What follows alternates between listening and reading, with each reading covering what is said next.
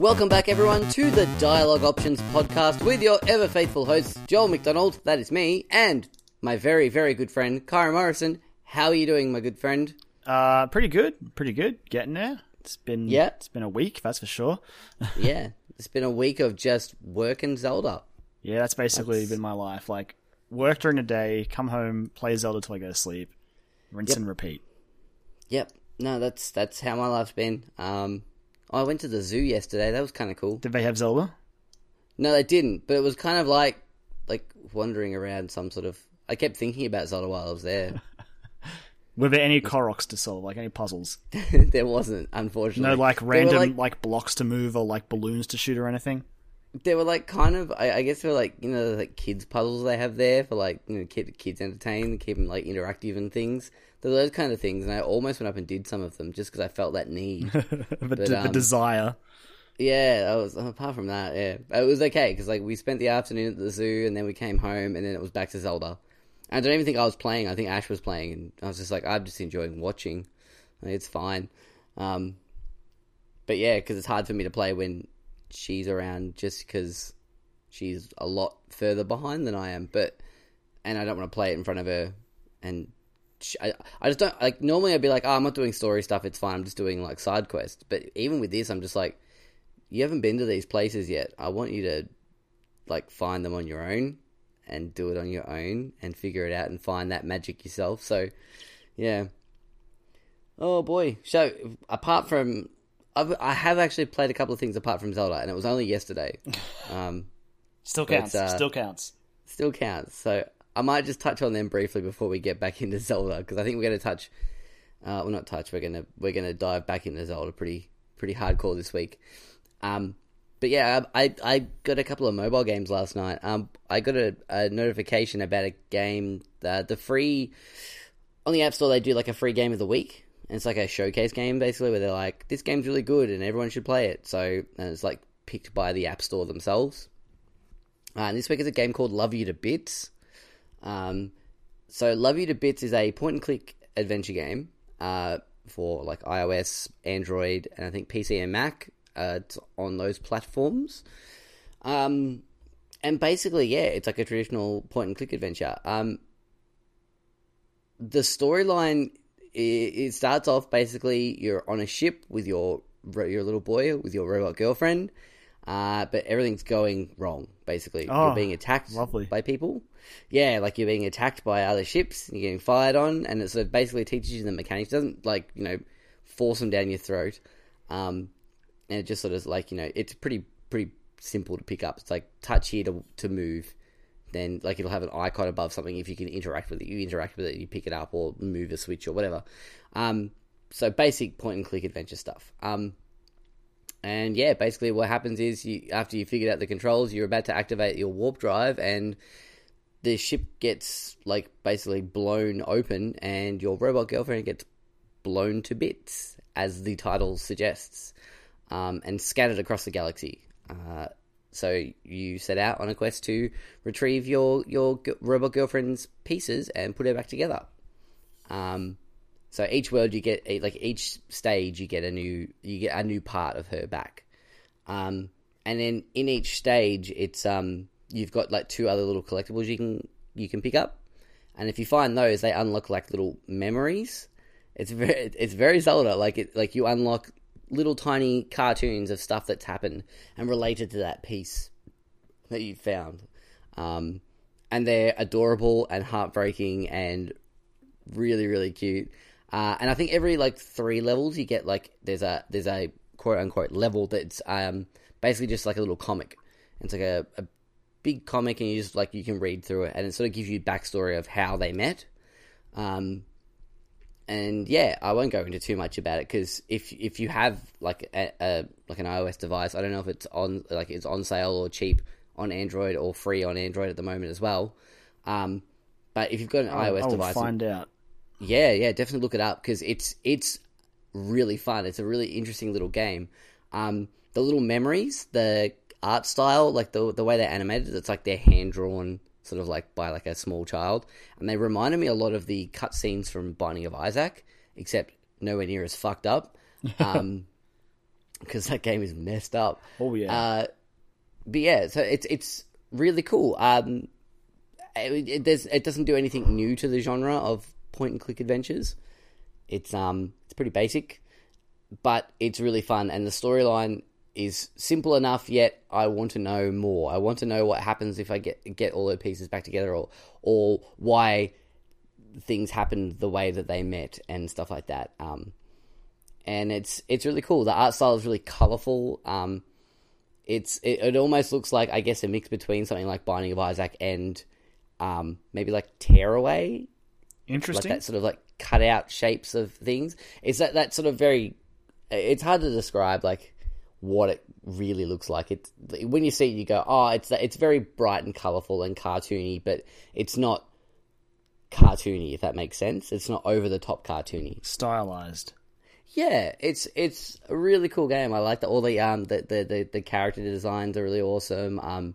Each of the worlds has been really different. Right, there was one that was on like a round planet, basically, and instead of walking across like a flat plane to like solve the puzzles, you walked around, kind of like Mario Galaxy style, and then you solved the puzzles that way, which was kind of cool. There was another one I've done that was like, it was set out like a comic panel, and you actually walked, like if you climbed down a ladder or went through a door, it had like transition panels that would show you walking through a corridor, and then you get to the next room, which would be like the panel down the bottom. It's really weird sort of stuff like that. But like I said, I think normally it's about $4.50 Australian on the App Store at least. It looks like it's got quite a bit of content there. I think they've just released a little bit more content, which I think they said was wrapping up the story.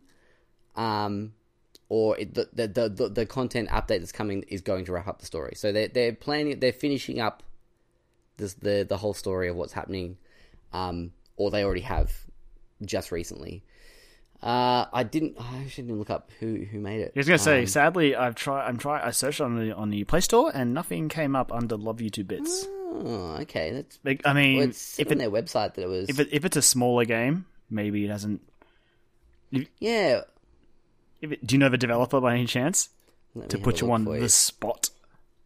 I'm just looking up the. It's by Alike and Patty. I think they're the two different names that I can see on the page. It's a very basic web page.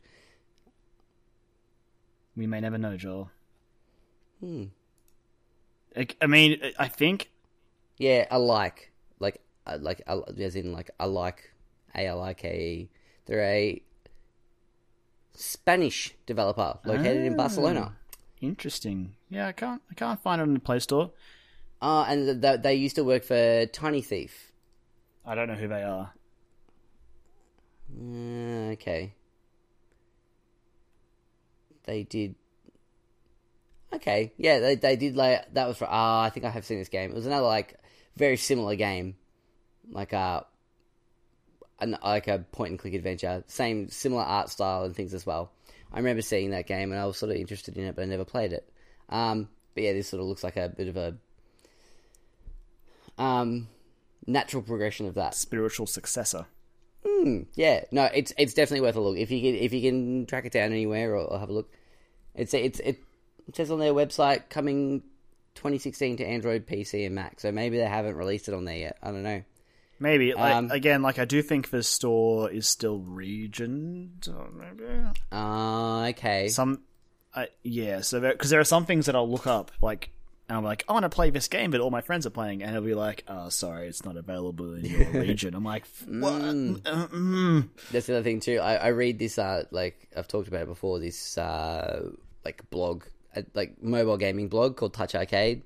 And they're really good. They do what's coming out on the App Store each week, just as it's just been released and things like that. They also talk about games that have been soft launch.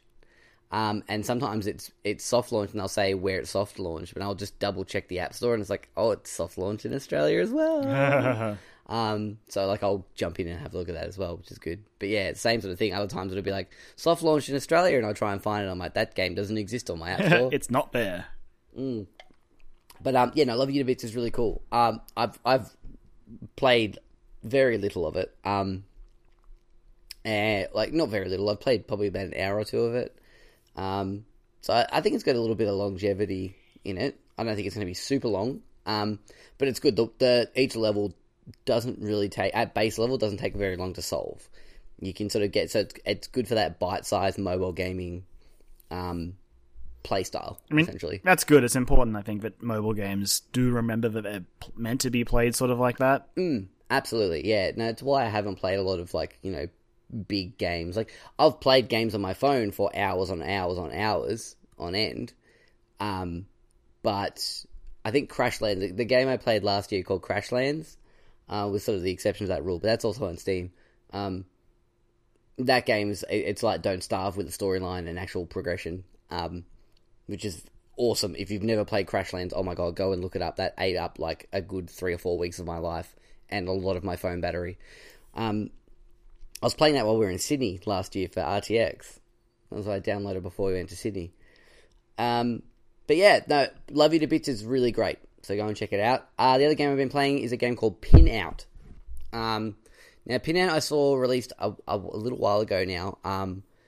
And I sort of read about it and I'm like, oh, it kind of seems interesting. And then I was like, fuck it. I felt like playing some sort of pinball game last night. I was like, oh, I'm going to give it a go. Because I'm weird. I like pinball games that actually have some sort of progression to them.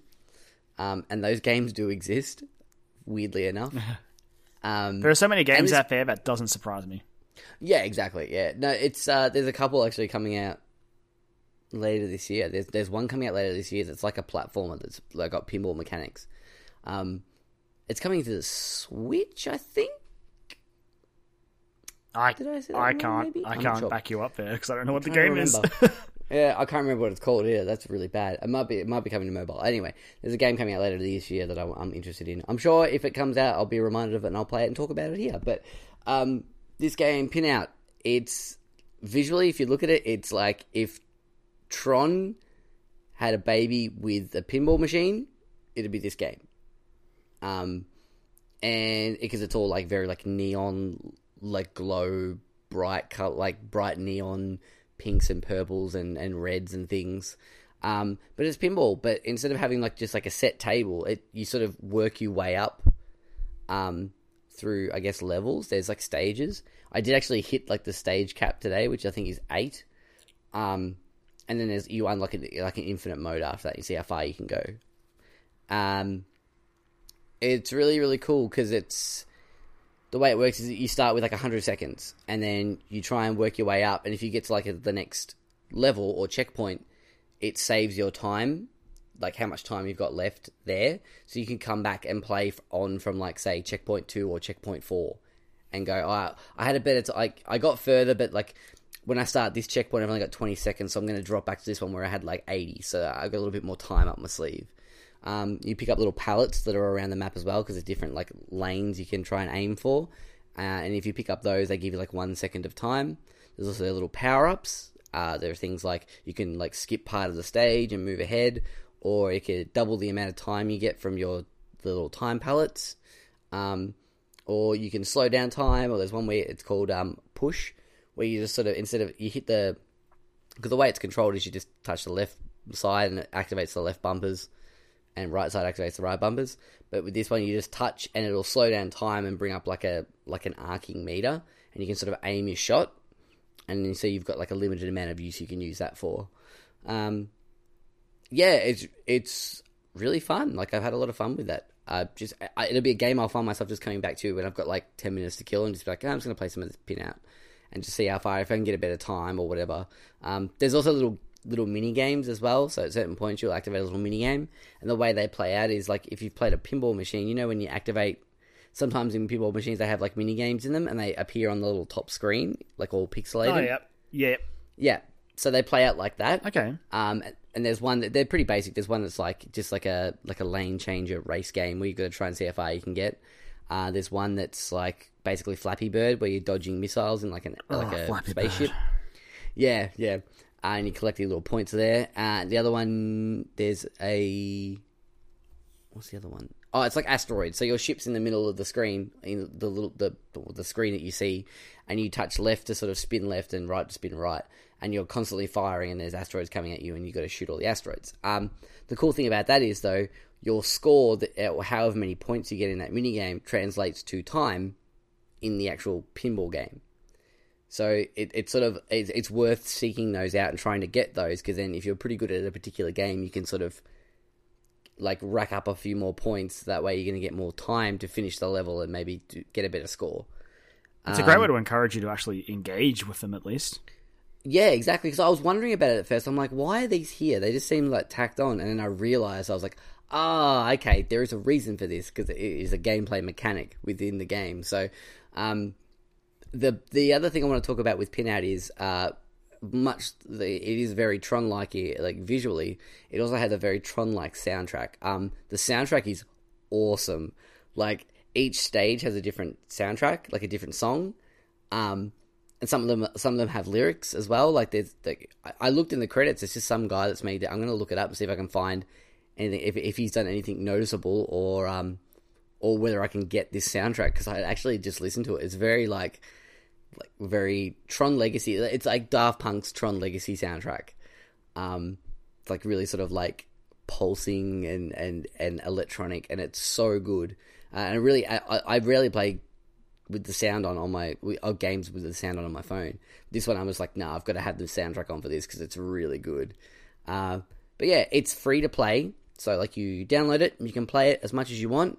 But to unlock the ability to play from checkpoints, like I said before, it's like $4.50. So again, it's one of those things where it's like, here's the game, but to unlock like the rest of the game, or the a certain feature of the game, it's like a one-time in-app purchase. You go bang, you essentially have bought the game now, which I've said multiple times. I think that is a great way to do free to play.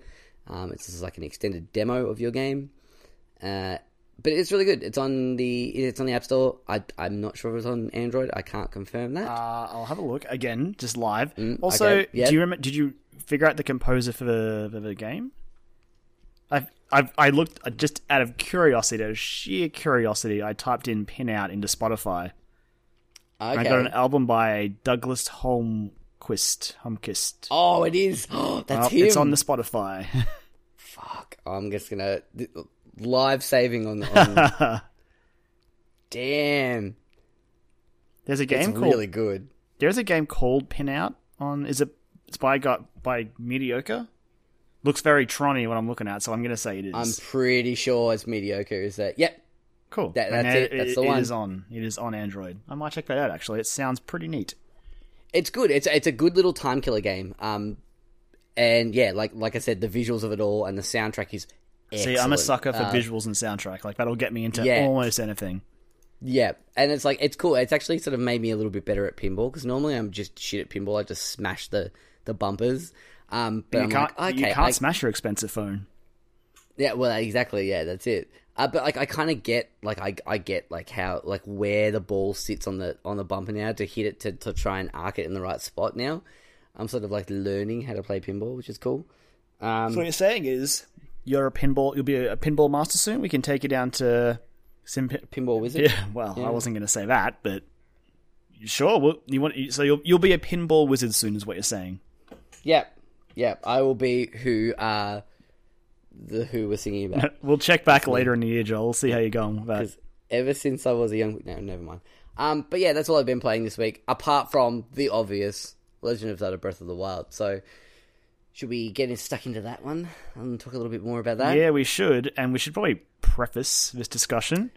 Yes. We will be going into some more spoilerish territory. So as you can imagine, we've had it for over a week now, and we've been playing it pretty. I'll tell you what, nonstop. Because I think it's 9 days I've been playing. I've had the game for now, so that's how long I've had the game for. So that means that the actual activity tracker has unlocked on it on the Switch. So now I know exactly how many hours I've played, and it's a lot. I've played a lot of hours of Zelda. Played about 115 apparently. 115 hours. Or more, I must be at like... I would take a stab and say I'd be around about 50 or 60, I reckon. So, because basically, there's going to be some spoilers, and if you don't want to have anything spoiled, I'd probably recommend skipping 10, 15 minutes ahead and just see what we're talking about. We'll try to not spoil too much directly, but I'm probably going to talk about some things that you might not want to know about if you haven't played the game yet. Just saying. Just absolutely. I mean, we were pretty reserved for a couple of reasons in that last week's episode. I mean, we'd only had it for like a day for starters. We'd only had it for like a day by the time when we recorded that, and also we were also being sort of respectful because it is a type of game where you really, if you are interested in playing it, you really should go out and play and it. as Australians, we did get it before a lot of America as well. We had the Switch for a good 12 or so hours before they even got their hands on it. And with Amazon stuffing up so many orders as well, so I wanted to be a bit fair. It's it is a game that if you've got a Wii U and you're not planning on buying a Switch till later on the year, get the Wii U version. Buy it on Wii U, if you really just want to play Zelda. do it. Just buy it. It is so fucking phenomenal. It's worth fishing out your gamepad, dusting it off, and taking a trip into Hyrule because it's so good. Absolutely. But anyway, it's absolutely worth it. So just skip forward maybe 10, 15, see what we're chatting about. Again, we'll try not to go too long. Yeah, exactly. We'll try to keep it around that long, 15 minutes-ish. That sounds good. I think that's what we'll try and keep ourselves nice and reserved and I'll tell you what, I'll start a stopwatch. Start a stopwatch? Alright, cool, we're serious. Alright, ready? We're taking this seriously when I find a stopwatch on my phone, which I have now found. So I'm going to start it now. This is a very technology-based episode. Alright, cool. We're going. We're going. Alright, so, I don't know, where do you want to start? There's a few things I want to talk about.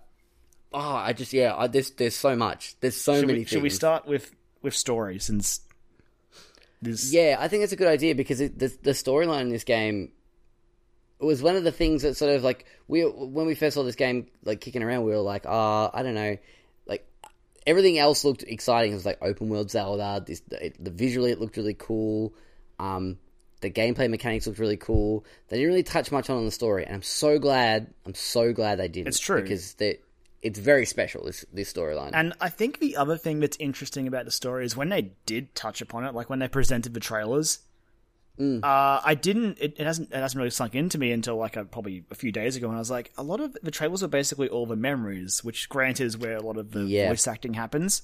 But basically, if you want to be technical, there's no real spoilers in there.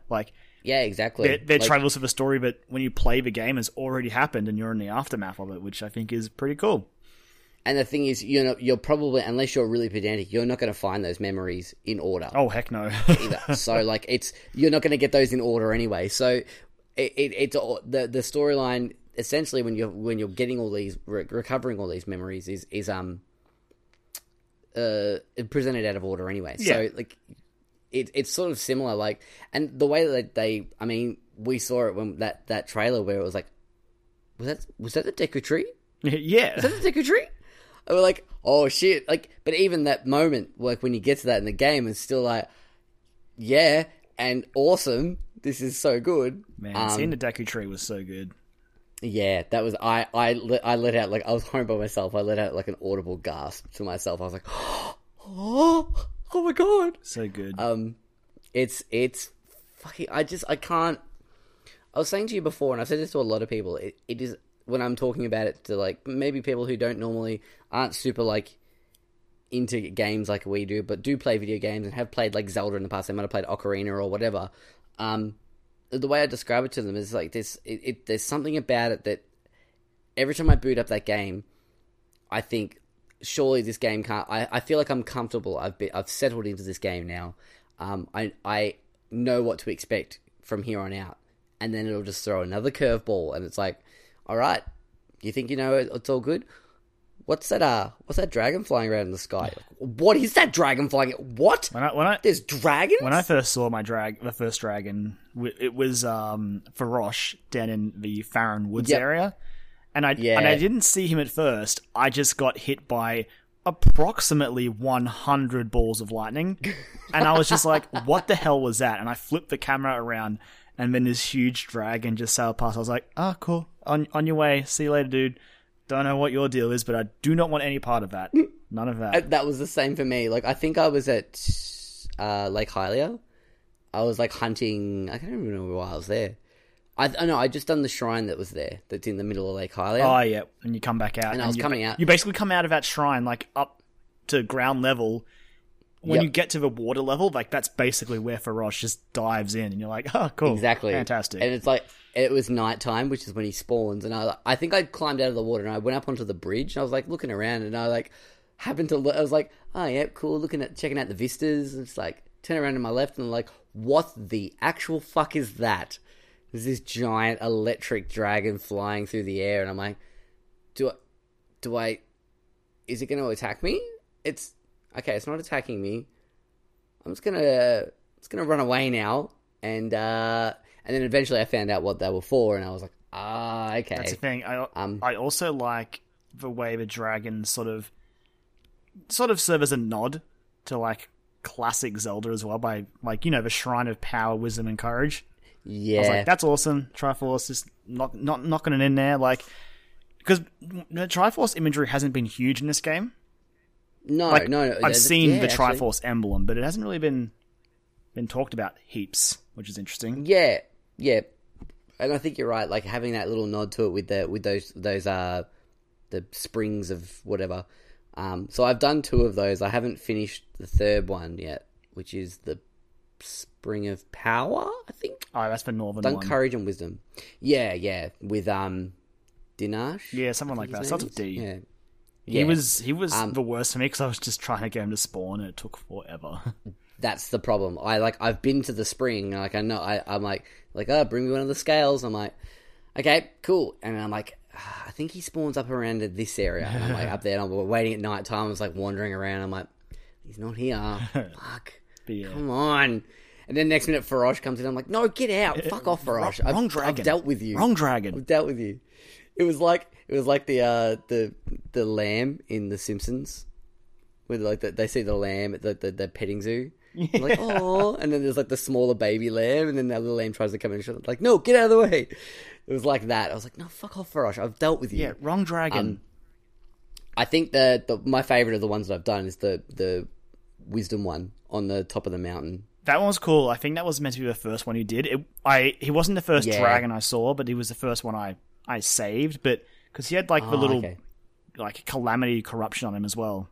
Yeah, and like having to like use his wind gusts to like fly up around him and then fire him to try and get him to try and hit all these like weak points.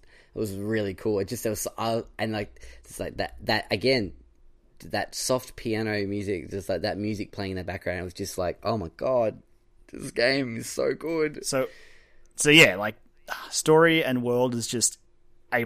Like, oh yeah. The other big thing I want to talk about, and this is why I was like, if you don't want to spoil, don't listen. Is I want to talk about how this game is officially, for me at least, the best use of the Master Sword to date. Like, 100%. The way that the game just lets the Master Sword exist as like this mythical item that is out there in the world. Like you can go and find it the second that game starts. And when you find it, like when I walked, because I accidentally found the place where it was. Which, you know what? Since we're doing spoiler stuff, like it's in the Lost Woods. Yep, absolutely. It's in the Lost Woods, so it's very much immediately a callback to A Link to the Past.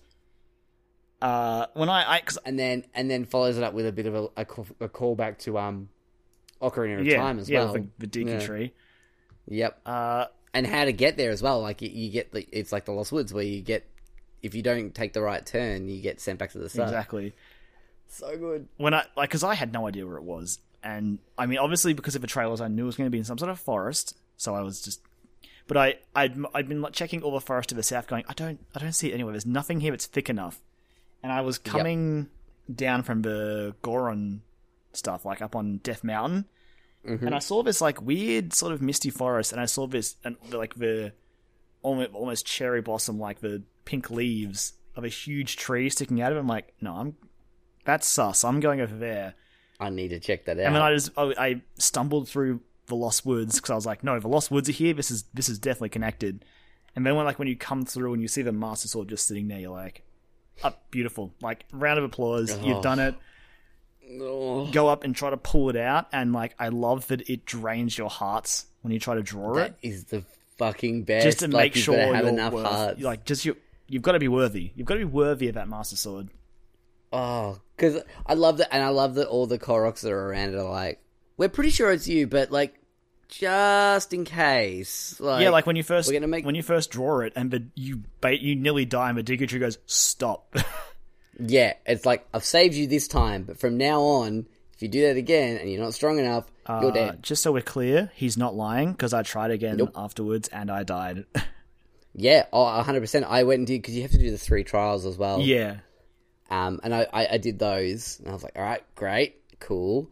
And I went back, tried it again, and I think I was like 1 heart off, and I'm like, because I got to like the last part, I'm like, this is it, and I'm like, I've got like a quarter of a heart left, and I'm dead. It was so good, like it reminded me so much of when you get the Master Sword in like the original Legend of Zelda, right? Where it's just, I can't remember exactly, but it's guarded, it's like near a waterfall in like it's like north of Death Mountain, and because it's the NES game, like there's no, as far as I'm aware, there's no strict directions to get there. There might be hints, but like I just remember when I first found that sword, and you've got to beat one of the Lynels up there, and he's an arsehole with your rubbish sword, and you find that glorious pale white sword, and you're like, oh, this is special. Mm-hmm.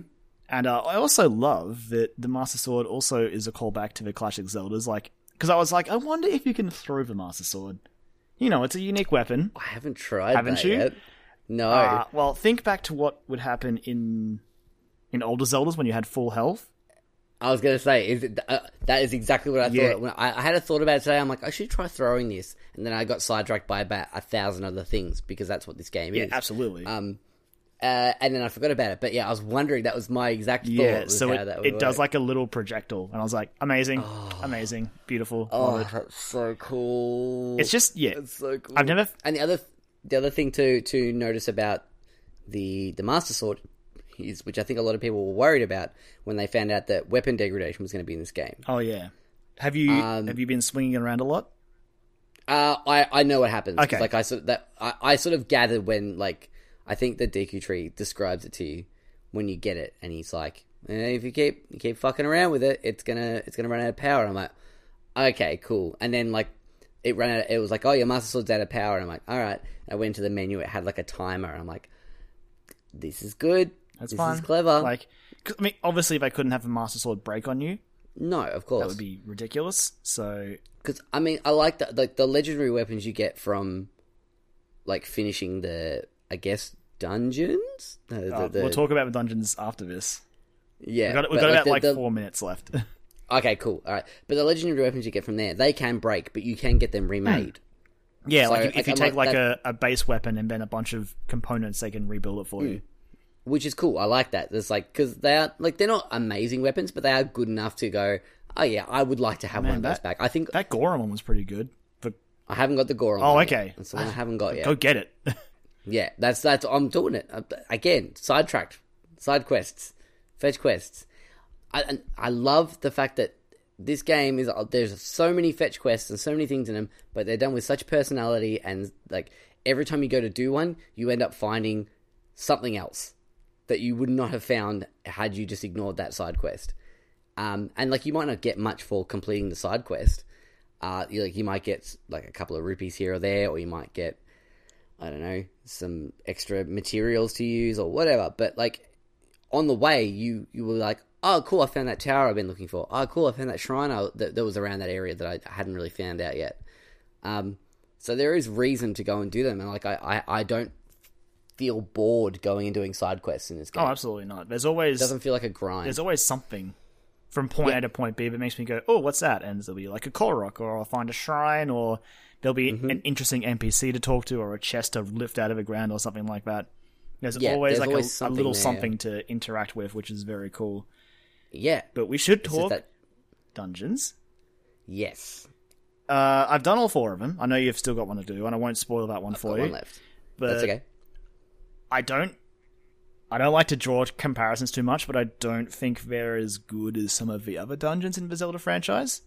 No. But I do love the extra layer they add to it with how you interact with all of them. Yes. Which is great. Yes. Like, I love that. And it took me so long to figure that out when I did my first one. I was like, why is this not working? Why can I not progress further in this?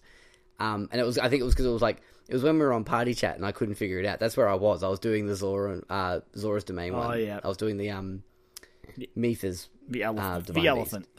the elephant, yeah. Yeah, and I was like, I don't get this. This is not working. Why is this giant wheel not moving? And then, like, I put it down, woke up the next day, and then I went into the menu to look, like, went into the map to look, and it was like, change levels. I was like, oh, I can't get it. Yeah, that honestly makes up for a lot of the stuff that I don't like about the dungeons. Yeah. I kind of don't like that a lot of the dungeons I've been doing, I've been in and out in, like, 30, 40 minutes a lot of the time. Yeah, I kind of miss those deep dive dungeons like Twilight Princess. You'd go into a dungeon and be like, well, settle in. There's about probably an hour and a half of content here. We're going to be here for a little bit. Yeah, exactly. And usually filled with enemies as well. Yeah. These ones are pretty sparsely filled with enemies. Just guardians, basically. Sometimes like the little cursed skulls flying around. Oh, yeah. And you just get rid of the Ganon's corruption and they fuck off. And you're like, yeah, piss off. No keys, it's sort of instead you just got to find these 5 terminals to access the boss. Yeah, they're all the same basically. Yeah. They're still really good, and I still really like them. But it's probably one of the weaker parts of the game, I think. Yeah, that's fair. If you had to like gun to my head, pick a weak part of the game, I would probably say the Divine Beasts are. But getting into the Divine Beasts is always really cool. Absolutely. And they're still not completely without merit. Like, again, the interacting is cool. Like, tilting the actual dungeon around to accomplish your goal is cool. I just feel like they were all sort of short. And when we've already got, like, 120 shrines to cover the short burst puzzle stuff, like, I wouldn't have minded the dungeons being a bit longer, a bit meatier. I would have liked one to be a little bit more combat-based instead of puzzle-based. Like, you know... It was like a trials dungeon where you're like, I'm gonna have to like armor up and get through this one. Absolutely. But the rest of them, I'm like, I haven't got many weapons. I'm not gonna really need them until the boss fight of each of them. Yeah. Which were not really much of a problem, except for one of them that kicked my ass up and down the halls for about an hour. I know the exact one you mean. We are over our 15-minute mark, Joel. Oh, okay. All right. Should we do wrap up comments now? We should. Okay. So you go first. There's only one thing I want to say that's a wrap up, and it's not a spoiler. Okay, the game makes me so happy. When I'm not playing it, I'm thinking about playing it. I enjoy talking about it with people who have played the game or haven't played the game or do not play video games. It is just, I think, in my opinion, it's my favorite Zelda game I've ever played, hands down. And it's, I think, probably one of my favorite games of all time. It's definitely up there. It is a masterpiece of game design, and the way you interact with that world is perfect. I honestly really agree. I love the way it sort of... Nintendo took a while to make their own sort of open world game, but I think now they've just strolled in and done it. They've probably not perfected it, but despite having a lot of the things that I criticize Ubisoft games for, like towers and heaps of shit to do... I like that the stuff only really appears on the map once you've done it. Like, when you zoom that map out, it's not cluttered with, like, little objective markers going, go here to get this magic note, so you can go here to do this assassination. It's just like, no. Like, you do a shrine, then it pops up. You get a Korok, and then it pops up. Yep. And there's a lot of personality about it as well. Like, everything feels original each time you do it, even if it's the same thing over and over again. Which I feel like Watch Dogs 2 did as well. So I think Ubisoft are on the right track. Yeah, they're starting to get up there. But the last thing I'm going to say, and again, it's not a spoiler. It might even get you a little bit more excited. But okay, we discussed it a little bit before we recorded. But if you follow me on Twitter, I went to Hyrule Castle. Oh boy! And I won't spoil anything about that experience. But holy shit! Like that feels like the culmination of that game. Like when you go in there, oh. I had chills with some of the, like, just some music that was playing and, like, the experience of, like, climbing up high, like, getting through the area. Like, even if, like, take some time, Joel, to just go spelunking in Hyrule Castle tomorrow. Oh, I will. I think I might have to. You don't have to go to Ganon. Like, you can go in there. It's really tough, and it's full of guardians, but there's some nifty things in there to find, some amazing music to listen to, and some cool environments. Because that's the thing. I didn't even. I was saying this to you before. I didn't even think about that. I was like, all right, I've got one more Divine Beast to do, and then it's pretty much, I'm gonna have to fight Ganon, and it's gonna be the end of the game. Oh well, I've spent a lot of time in this game. It's only been 9 days, but I've spent a lot of time in this game. I feel like I've got my money's worth out of it. I'll be happy. But I didn't even, when you said that, I was like, holy shit! I actually didn't even think that it's not going to be that. There's more stuff there. Absolutely. And I've already got a side quest there that I've had since the start of the game that I need to go there for. So that's what sent me there. I went there looking for a memory and a side quest that was just talking about some cool gear. It's a cool shield and stuff. I'm like, oh, I want that. And when I went there to get it, I kind of dug a little bit deeper. I found a classic Zelda item, which I now have at all times. Oh boy! And just that you really feel just how heavy it is. Ganon 1, guys. Hyrule Castle's trashed. Everything's destroyed. Fucked, and it has been fucked for 100 years. It's just it feels like a more mature Zelda game as well. If you were younger, you could still play this game and you'd still enjoy it at base level. But there is so much there is heavy emotional stuff in this game that is very, very, very, very good. The last thing I'm going to say though is that you were saying about how you think Nintendo have finally got their head around how they're doing open world games. Does this get you more excited for, say, Mario Odyssey? A little bit, but I'm still not 100% sold on that as a full, huge open world game.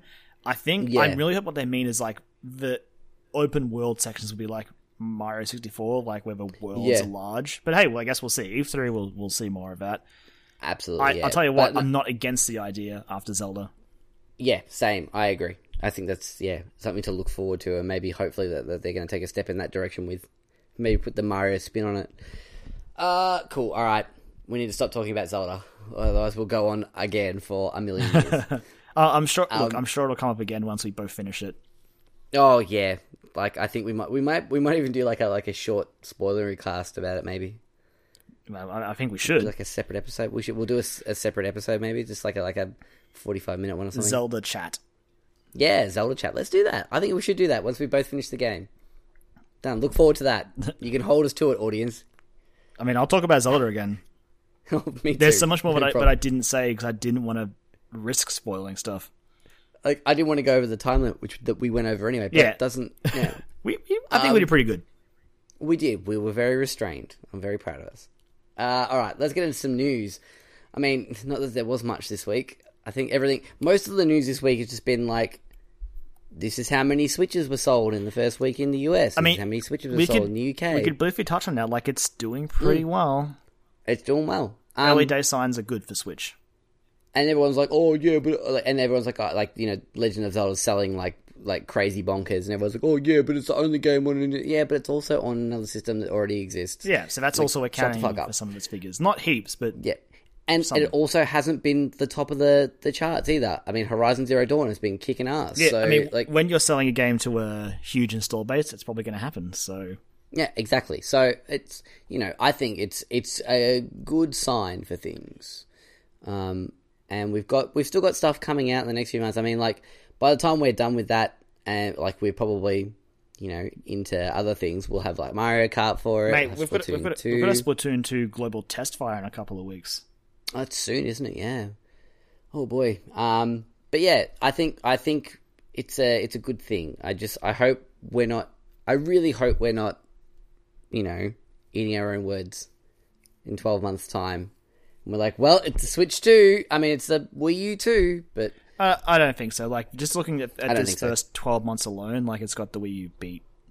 I think it's what the Wii U should have been, and I think it's a nice happy medium ground between what the Wii was and the Wii U was. It's not a coincidence that the big franchises basically stepped back from the Wii U in the last 2 years of its lifespan. That's definitely not an accident. Yeah, or for the last million years in some other franchises. that we won't go into. Don't say it, Joel. Yeah, Karen. Come on, E3, it's going to happen. Nintendo Direct starts with it. Or no, one more thing. I'm not ready to believe it yet. I'm being very wishful by thinking that. Cool. Well, speaking of the Switch, our first news story has to do with the Switch, and maybe not a super positive story though. So, do you want to take this one? Sure. So Rime, I don't know what people have been saying, like the Wind Waker-esque sort of Ico-esque game that's coming out. Like, it's an indie title, I'm pretty sure, by the sounds of it. It got cancelled for ages. Yeah, it kind of just went because it was off the radar. It was supposed to be a Microsoft exclusive, I think. Yes. And then Microsoft dropped it, and they were like, "No, we don't want any part of this." Yeah, and then they were like, the developers were like, "Well, we're still going to make this game. We're free of the contract from Microsoft, but we're going to release it for everything now." So, which is also worth mentioning that the Switch version is actually being made by Tantalus in Melbourne. Oh, that's awesome! Yeah, I just read that. I literally just said that's great. So it got dated. Well, I'm not sure if it's got a solid release date. I think it's got a vague one. Yeah, it's like August, maybe? Yeah, winterish, I think, for us. So June to August sort of time frame. So it's coming out for, if you buy it on the other platforms that aren't the Switch platform, which is, I think, PS4... Mm-hmm. Is it Xbox One still? I'm not sure. It's not listed in there. But anyway... I wouldn't be surprised if it's not. The other platforms, you can get it for $59.95, which, it seems steep, but it looks like a game that's got a lot of... It's going to have a bit of content. It looks like they've put some care into it. But the Switch version costs $79.95. Yeah, okay. Now, I get that it's getting a physical release, so a physical one, fine, sell it for $79.95, but... To be fair, that box art is pretty fucking spectacular. I'll really pretty. I'll buy a physical. Yeah, me too. I don't see why the digital is, though. But that's the same, that's this whole thing, like, when you see other places like JB and sometimes EB are selling... It's not happening as much now, but are selling physical copies for cheaper than the digital ones. It's like you get it for... It's like, all right, I understand for a digital for a physical copy, I'm paying for the box and the cartridge and all the disc or whatever. I'm paying for all that physical stuff. But, like, I'm not paying... I don't care if you lump in a whole bunch of, like, pre-order exclusive bonuses and shit like that. I don't care about that. Why is the game itself more expensive? Yeah. I mean... I guess you could argue that Switch version is basically a console and portable game at the same time. I still don't know if that, holds much water for me. It's just weird, like, because it doesn't, like, no sort of explanation was really given.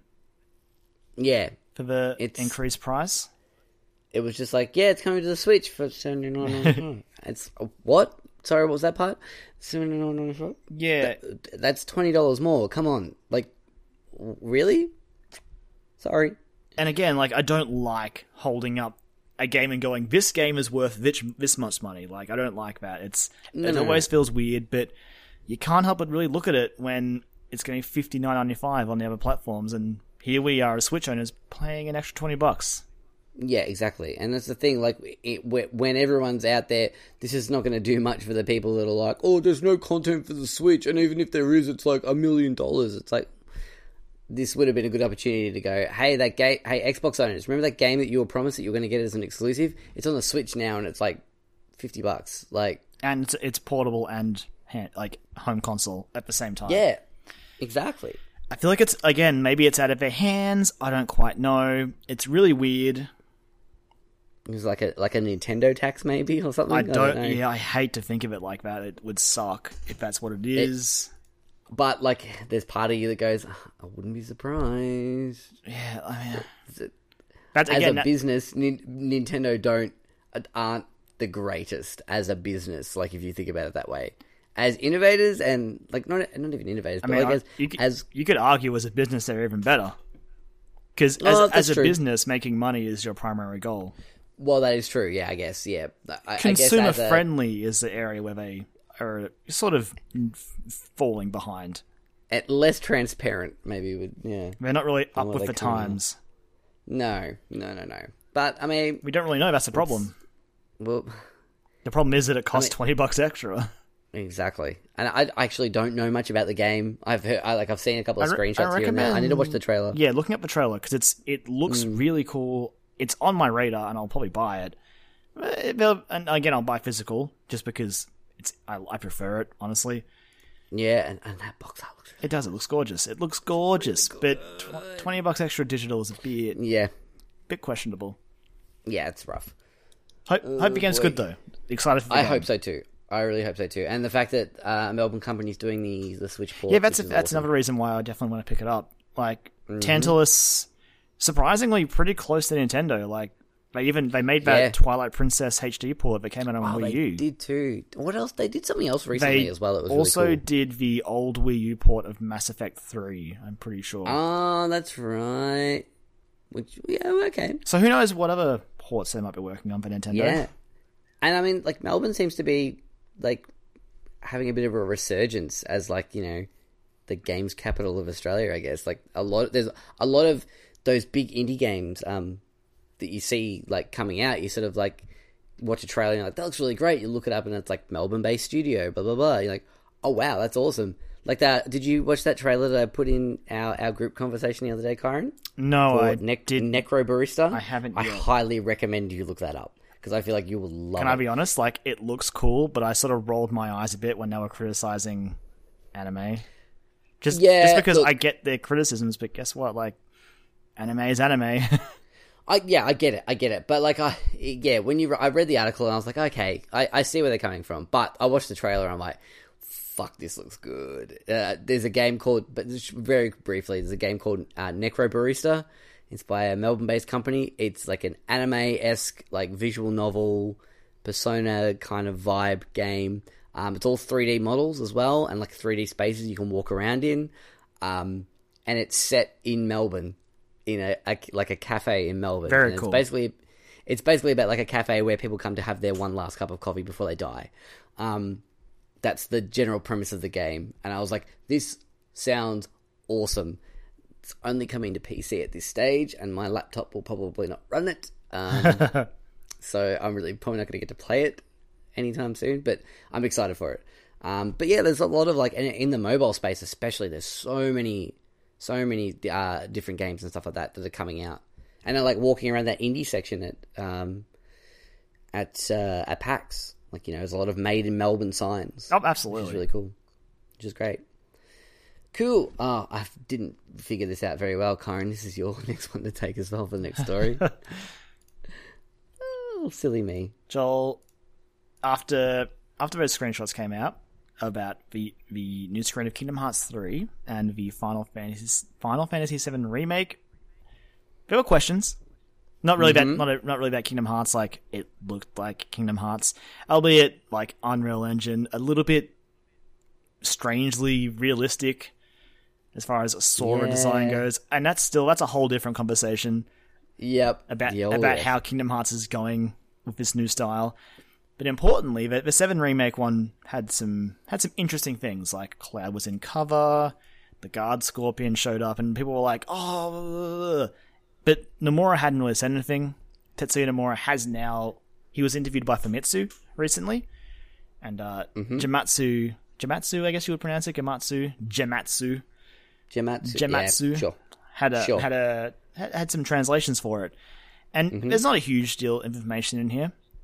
Basically, he confirms that the combat will be action-based, not command-based, which presumably means expect for 15 combat to sort of be what drives this game, which I don't think anyone's surprised by. No, God, no. I think that's in my eyes, I think that's a good thing, because that system, I didn't play a lot of that game, but, like, that system was really fun. Yeah, exactly. It still had that element of strategy to it, like, you know, like figuring out when to use your link strikes and all that kind of thing as well, and, like, dashing around the place. And when the combat worked, it felt really good. Yeah, absolutely. So I presume like you'll see a lot of that in the 7 remake. But he talks about the cover action, which is basically there just because the game's got a stealth element, which 15 also had. Wasn't great, if I'm being honest. No, it wasn't. But stealth wasn't really 100% necessary in that game. But it sounds like in this, again, which makes sense in World, like there are points in 7 when you're infiltrating areas, like for example at the start of 7, when you're busting into the reactor. it sounds like you'll be able to actually use stealth to get in, which is cool. Okay. But you can also cool. straight up fight the enemies because, again, for the sake of realism and it's a modern RPG, random encounters sound like they're gone. Yeah, but like, I obviously there's going to be people walking around. Yeah, exactly. That you could bump into. Yeah, which is why the cover system's there. So you want to. I hope it works better than the bases in 15. I'm not sure if you ever did any of those. No, I don't think I did. When I was like, okay, we've got to be stealthy in here, knocked, and I'm just like, yeah, but I can just warp strike that guy. Vroom, dead. Vroom, dead. Yeah. Like, there's no threat here. Like, this is much more efficient. Yeah. Like, who cares about stealth when I can just do this? So I'm kind of hoping maybe stealth's more important, but who knows? Like, Cloud's a pretty big badass even at the start of 7, so I'm not sure if he's going to care about a few bullets. Yeah. And it seems like in terms of like Barrett, it sounds like might have some sort of like shooting abilities, like maybe like a third-person shooter style, even maybe. Yeah, I mean, Nomura does also talk about the Guard Scorpion, which if you played 7 is the first boss, and he's not too bad, except for when he raises that tail. Don't attack him when he raises that tail. That's when she gets real. It's bad. Yeah. So Nomura basically, he says that we'll be able to switch. Like, you'll be able to switch in that battle. Presumably that will extend to the rest of combat and won't be exclusive to that. That would be weird. Yeah. But to sort of introduce something at the start and be like, you can never do this again. Enjoy that. Yeah, so it will give you a ranged option, which again makes sense because some enemies, even in 7, you had to be... There's a particular boss fight when you're fighting on an elevator, and you had to only range attacks and magic could be used to hit it. So I'm not surprised that this is an option. I was wondering if you better switch because you couldn't in 15, and not that I didn't want to play as Noct, but yeah, and I guess Noct could also equip a variety of weapons, so it was like playing as the other guys. You were essentially, yeah. It was. It's kind of like, I guess, like in Persona, like everyone else has only got one persona, but you can sort of like mix and match with different ones that you've got. So, yeah. But yeah, so you'll be able to switch as well by the sounds of it to suit what you need to do. Also, he mentions the Guard Scorpion will demonstrate behavior that wasn't in the original version. So I'm interested to see what that means. Again, the game isn't... The game... 7's like 20 years old now. And if you want to play 7, it exists. It exists on multiple platforms now as well. You can play it on nearly anything. My phone can play 7 now. Exactly, yeah. So I'm cautious about it, but I'm completely okay with them just going, hey, what if we did this? Like, screw it. And it sounds like this part's going to be really flashy and ridiculous. Yeah. And not to relate it back to Zelda again, but I mean, that's what Nintendo have done with Zelda, and it paid off. They broke that formula of like, you go to this dungeon, you get this item, then you go to this dungeon, and you get this item. And it's like, here's the world, go. Everyone's like, what? Is this a Zelda game? Like, yeah, trust us. There's Zelda's still in there. It's also Zelda that you know and love. Other stuff. Yeah, there's also all this other cool stuff. This ain't your granddad's Zelda. And I feel like, that's maybe what they're going for in this as well. Because, I mean, honestly, if you got the 7 remake and it was the exact same game, just with, like, all these visuals and everything else, like, you'd be happy, but after a while you'd be like, I kind of wish they'd done something a little bit different. Absolutely. Yeah, it's exciting, and there is that reason to be cautious as well about it. But, I mean, it's a good thing. I think that's going to be really exciting. And for someone like me who's played most of 7, hasn't actually finished it, but like knows most of what happens. This would be. I'm excited to jump back into this. Yeah, Nomura also does comment on the things that people had spied in screenshots, and he's not willing to comment on them. Like, for example, ATB techniques and materia and all that. What a surprise! He's not willing to comment. Yeah, he's like, no, I don't want to talk about that. It's like, okay, I'm not surprised at all. Really, it's amazing that you've mentioned this. Like, but this makes it feel more real, Joel. Like. Yeah, seeing screenshots, you're like, well, you know, you could make that in no time these days. But to hear like exactly how it's going to work, like sort of mechanically, like, oh, there's a game. They're building a game. There's a game being made somewhere that's a remake of 7, And it exists, and we're probably going to see it in about 5 years. Yeah. Part 1, well, who knows? We might see something at E3. You would think. You would hope so. You would cross your fingers that there's something at E3. But you'll get either that or you'll get Kingdom Hearts 3. You won't get both. You get one or the other. And that's all you'll get. I don't know which one's further in development, honestly. That's the sad part. It's hard to tell because they haven't said anything, which I guess is good. We'll come back to maybe that could relate into a topic a little bit later on. But, yeah, it's probably a good thing. But it's also a little frustrating where it's like, can we just know a little bit more, please? Just a little bit more of a tease. I guess what this was. That's what this was. Yeah, exactly. Like, this is them going, here's a little bit more information. This should hopefully hold you over until we're ready to speak again. But again, legitimately a little bit. Who knows? Again, hopefully E3 will be there. It skipped last E3 and it skipped PSX and TGS and all of that. So hopefully Sony's going to bring it. Hopefully Sony's like, come on Square, give us something. Give us a new trailer. Please. That would be good. I hope so. Like, would be I'm ready to see more of this game. Yeah, but again, me too. it's nice to hear mechanics. It's nice to hear that stuff is happening. I know a lot of people won't be a fan of like the action-based combat because I know that people did have issues with 15, and I completely understand that. It's not perfect. Sometimes the combat in that game was really bad. Mm-hmm. But there are also some amazing times that that things clicked. And I just loved it. And I fell in love with that combat at times. But it was hit and miss. Yep. But, I mean, E3 will be here before we fucking know it. So it is getting here so quick. We're already halfway through March. Yeah, we're almost at 1 year, Karen. Yeah, I don't know what we're going to do for that because it'll be around E3. Yeah, we've talked about we've kicked it. Yeah, well, I mean it's around E3, which is a pain in the ass, but we've kicked around a couple of ideas of stuff we might do. I can say that it won't be a 2.5 hour episode. We could potentially pre-record that though, so that's fine. Yeah, and that idea that we were talking about, we could potentially pre-record that. So anyway, we're getting off track. Yeah, that's exciting. We're getting there, one step at a time. Exciting, sort of. Maybe, please. Oh boy. All right, what have we got next? Yes. So, it's come out this week. It seems like Naughty Dog are unlikely to do any more Uncharted games after this. After the Lost Legacy, standalone DLC experience, whatever you want to call it, that they're doing for it, Uncharted. Honestly, I'm not surprised by this. No, me neither. Like, it was pretty clear when Neil Druckmann was saying around the time of the last Uncharted game. Mm-hmm. But it was like, we're done after this. Yeah. At that point, we knew there was DLC coming as well, so that obviously doesn't count. But yeah, exactly. The next big Uncharted game, like, if it comes out, it won't be by Naughty Dog. No. And I honestly hope they don't do that. Unless they get someone... Sony is not letting a franchise like this die. I guarantee it. What if they gave it to Guerrilla? No, Guerrilla's got Horizon now. I know, but one of their Guerrilla B teams could, I don't know. I don't think they have Guerrilla B team made, I want to say did they make Killzone Mercenary? Yes, they did. They made Killzone Mercenary. And then Mercenary. They got shut down. And they made something else as well recently as well that didn't do as well. So...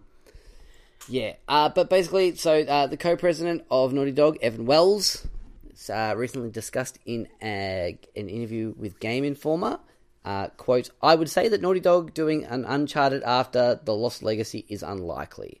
I would never say never, but we've got The Last of Us Part 2 on our plates, and there's so much other stuff that we want to explore.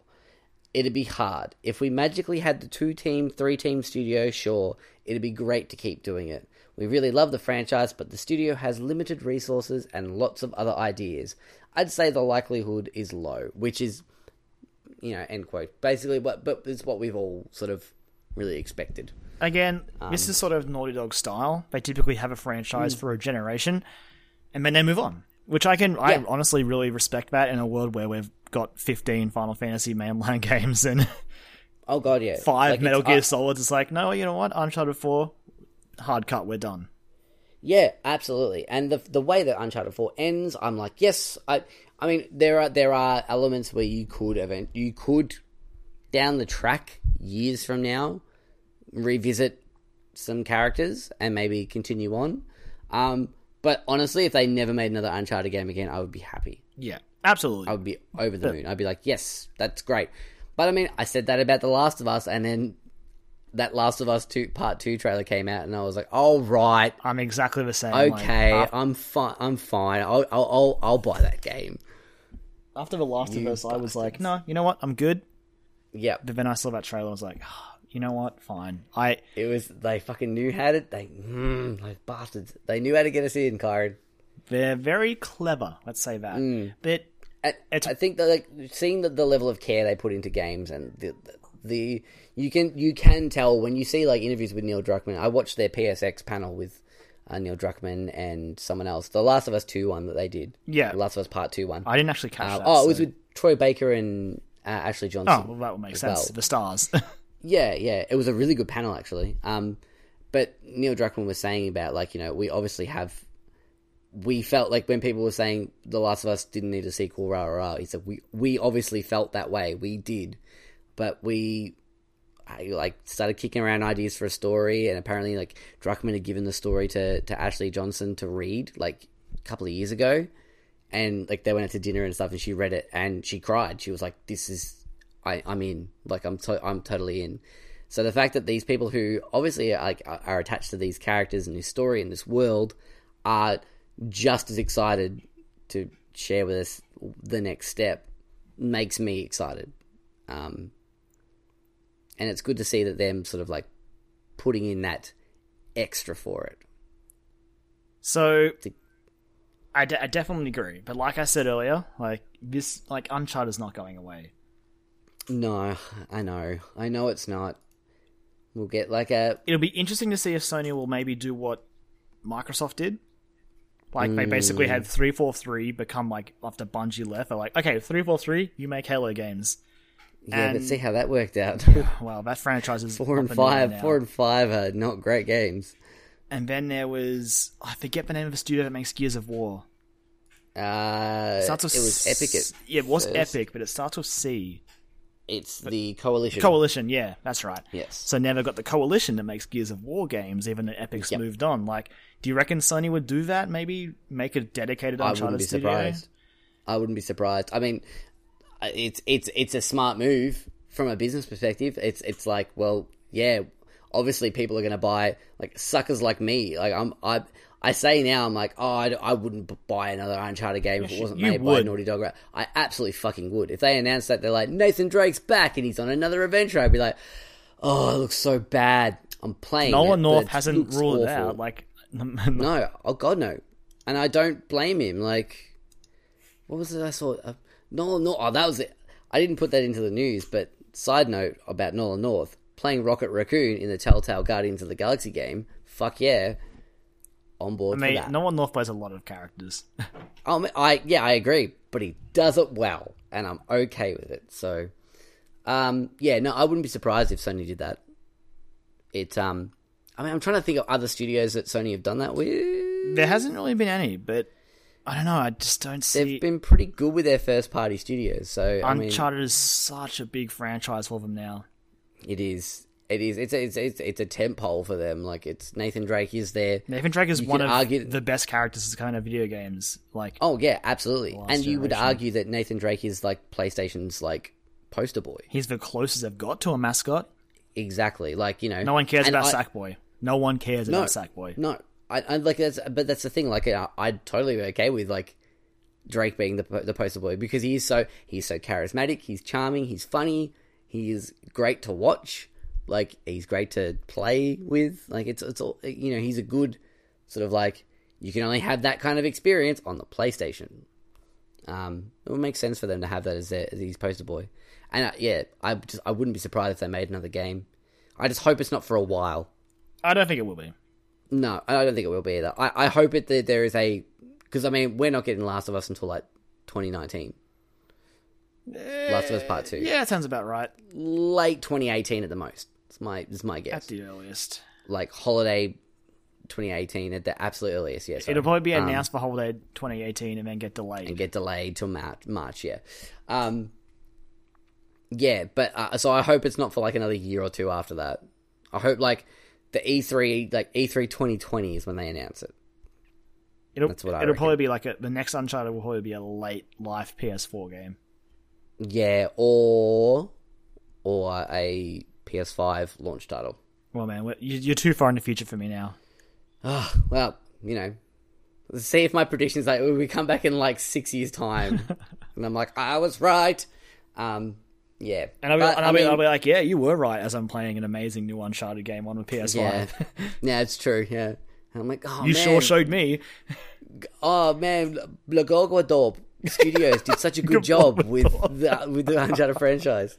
No man, they're gonna name it after some sort of like ancient civilization or something like archaeological. I don't know what they're gonna do. Like Sir Francis Studios. There we go. Sir Francis Studios. Yeah. Oh.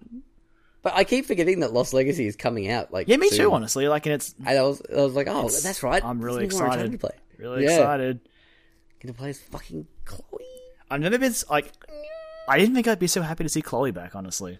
Yeah, Chloe and Nadine. I'm like, it's fuck amazing. Yeah, I'm on board. Nadine was such an interesting thing about 4, and I feel like she was a lot of people underused.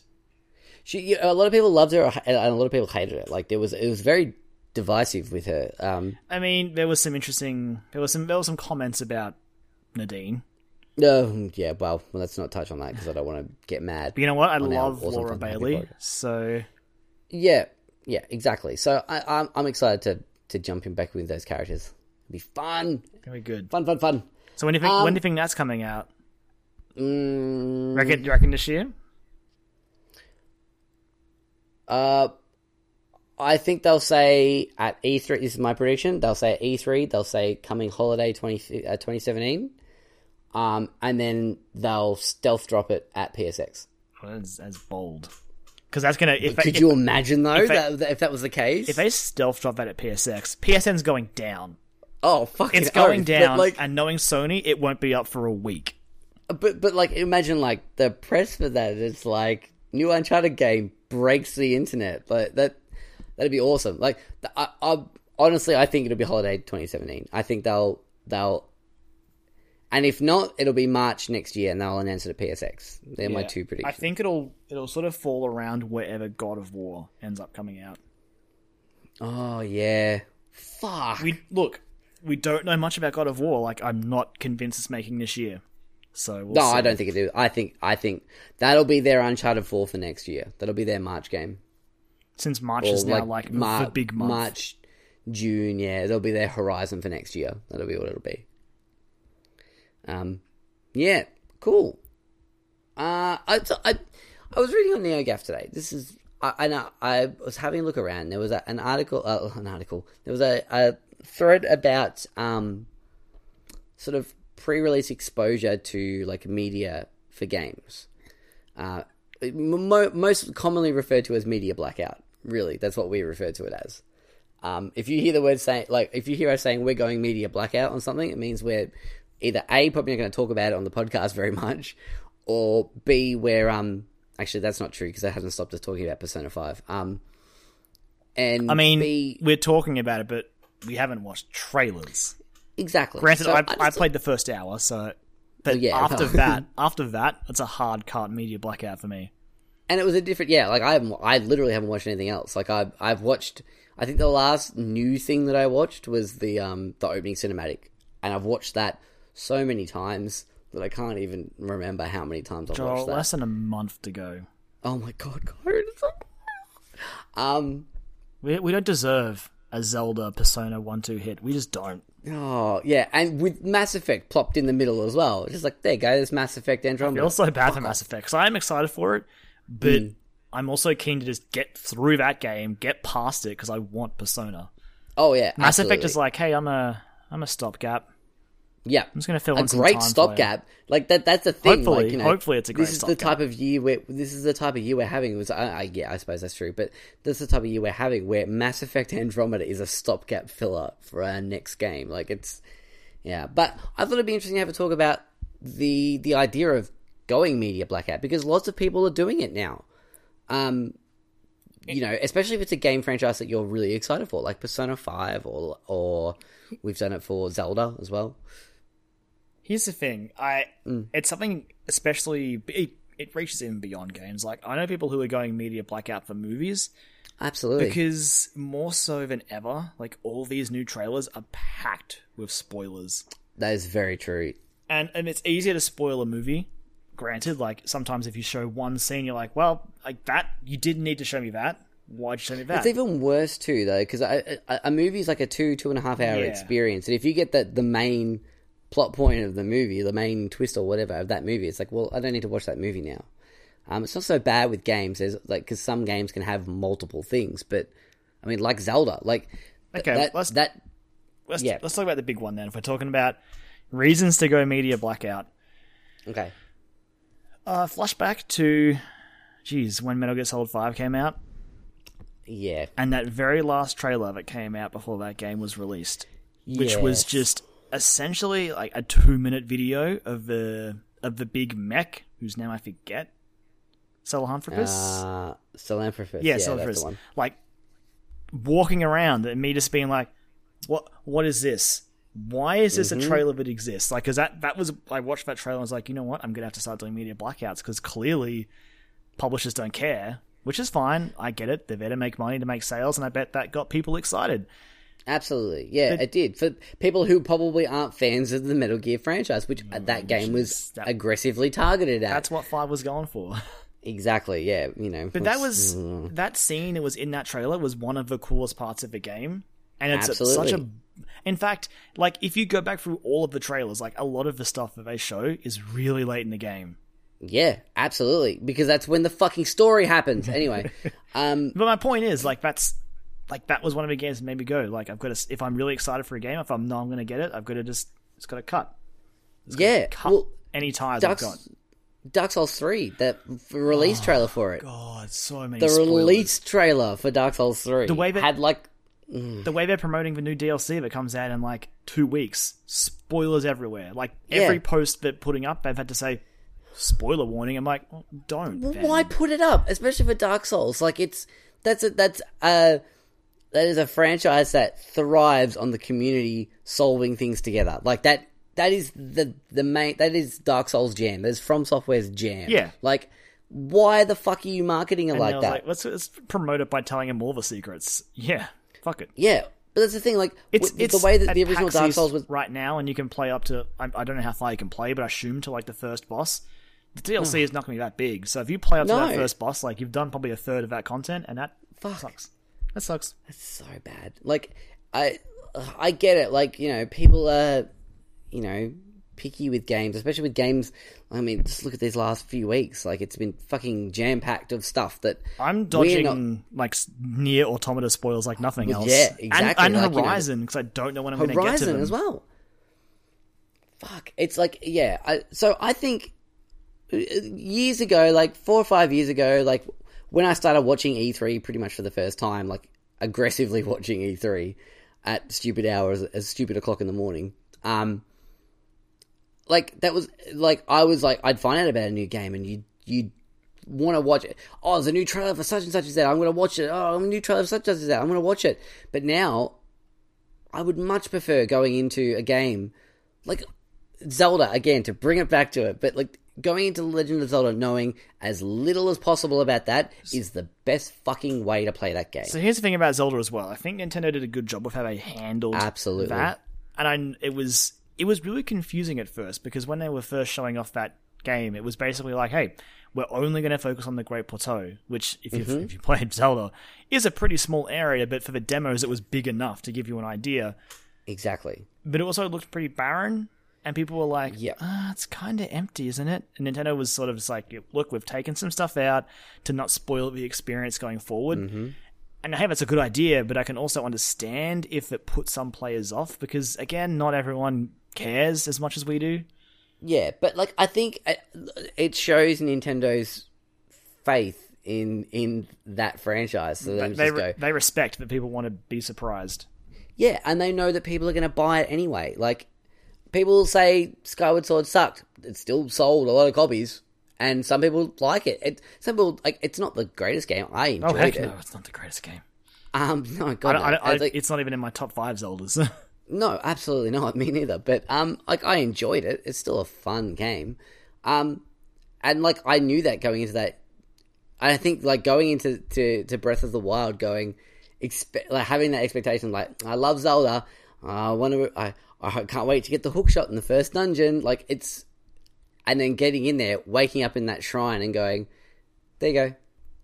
Like what? No, go run, find, do stuff. Like what do I do? You'll figure it out. We'll give you a nudge in the right direction if you get lost. But here we go. It's like, what the fuck is this game? Yeah, as games get more story-centric, it becomes more important to just dodge those, especially the closer they get to launch. Just avoid those trailers. Yeah. I haven't watched any of the Persona 5 trailers that have come out recently, but they've been diving into some of the mechanics. I don't want to know. I don't want to know. I'm not telling you what they are because I haven't watched them. All I'll tell you is like, I didn't watch it, but there was a trailer about how you operate in the new Velvet Room. I'm like, no, I want to experience the Velvet Room myself. Go away. I saw that pop up as well. And I'm like, I don't want to see it. I don't want to see it. Like, why is this a thing? I kind of, I don't know. I get for something like Persona, which does have like a big following in the West now, but it's like, it's not like Zelda levels of following. When it comes down to it, it is marketing.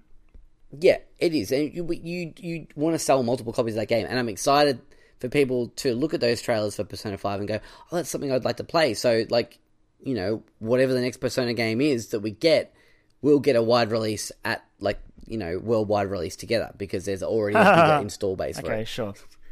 You know, like, this is all on paper. Like, it's a good idea. Like, I see that's what they're trying to get at. Like, that's what, who are publishing in Australia? Like, Deep Silver, yeah. So, like, that's what I guess those guys are going for. Like they were throwing money out because they're like, look at this game, it looks really cool, you should play it if you're interested in this kind of thing. But for the people like us that are like, we kind of know what we're getting into, we know what it's going to be like, we're already buying the game day one and we're going to love it. But I guess that's the other thing as well, like now more so than ever it feels like marketing is just like, look, you're going to buy the game, so doesn't matter, like we don't have to worry about you, we're trying to get in new people. Yeah, but again, that's just why it doesn't hurt to go on media blackout sometimes. No, absolutely. And I think it's a really good thing. Like it's exciting to go in blind to something that you have like I know nothing about this game, I'm going to sit down and play it. Or I know the base level storyline of this game, and that's all. Yeah, I know the premise. Yeah. I did that. It's not a game, but I did that with an anime I watched recently with Your Name. That's a great representation. It's like if you watch the trailer of Your Name, you go, cool. It's like they switch bodies. All right, cool. I know what I'm going to get into when I watch that movie. It's not like it's not. That is very skin deep. Like it's nothing. I'm completely okay with trailers that do that sort of stuff. That like tease this one thing, and you kind of like, oh, okay, yeah. And then you play the game or you watch the movie, and you're like, oh.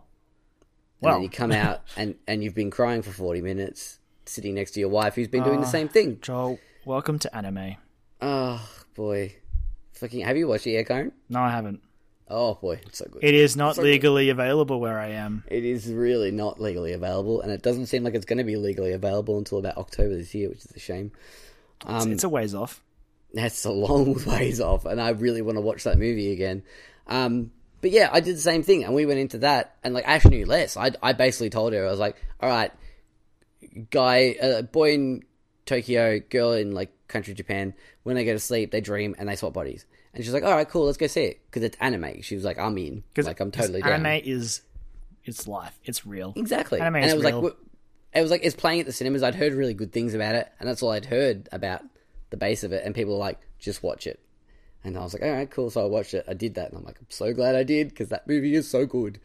I will see it.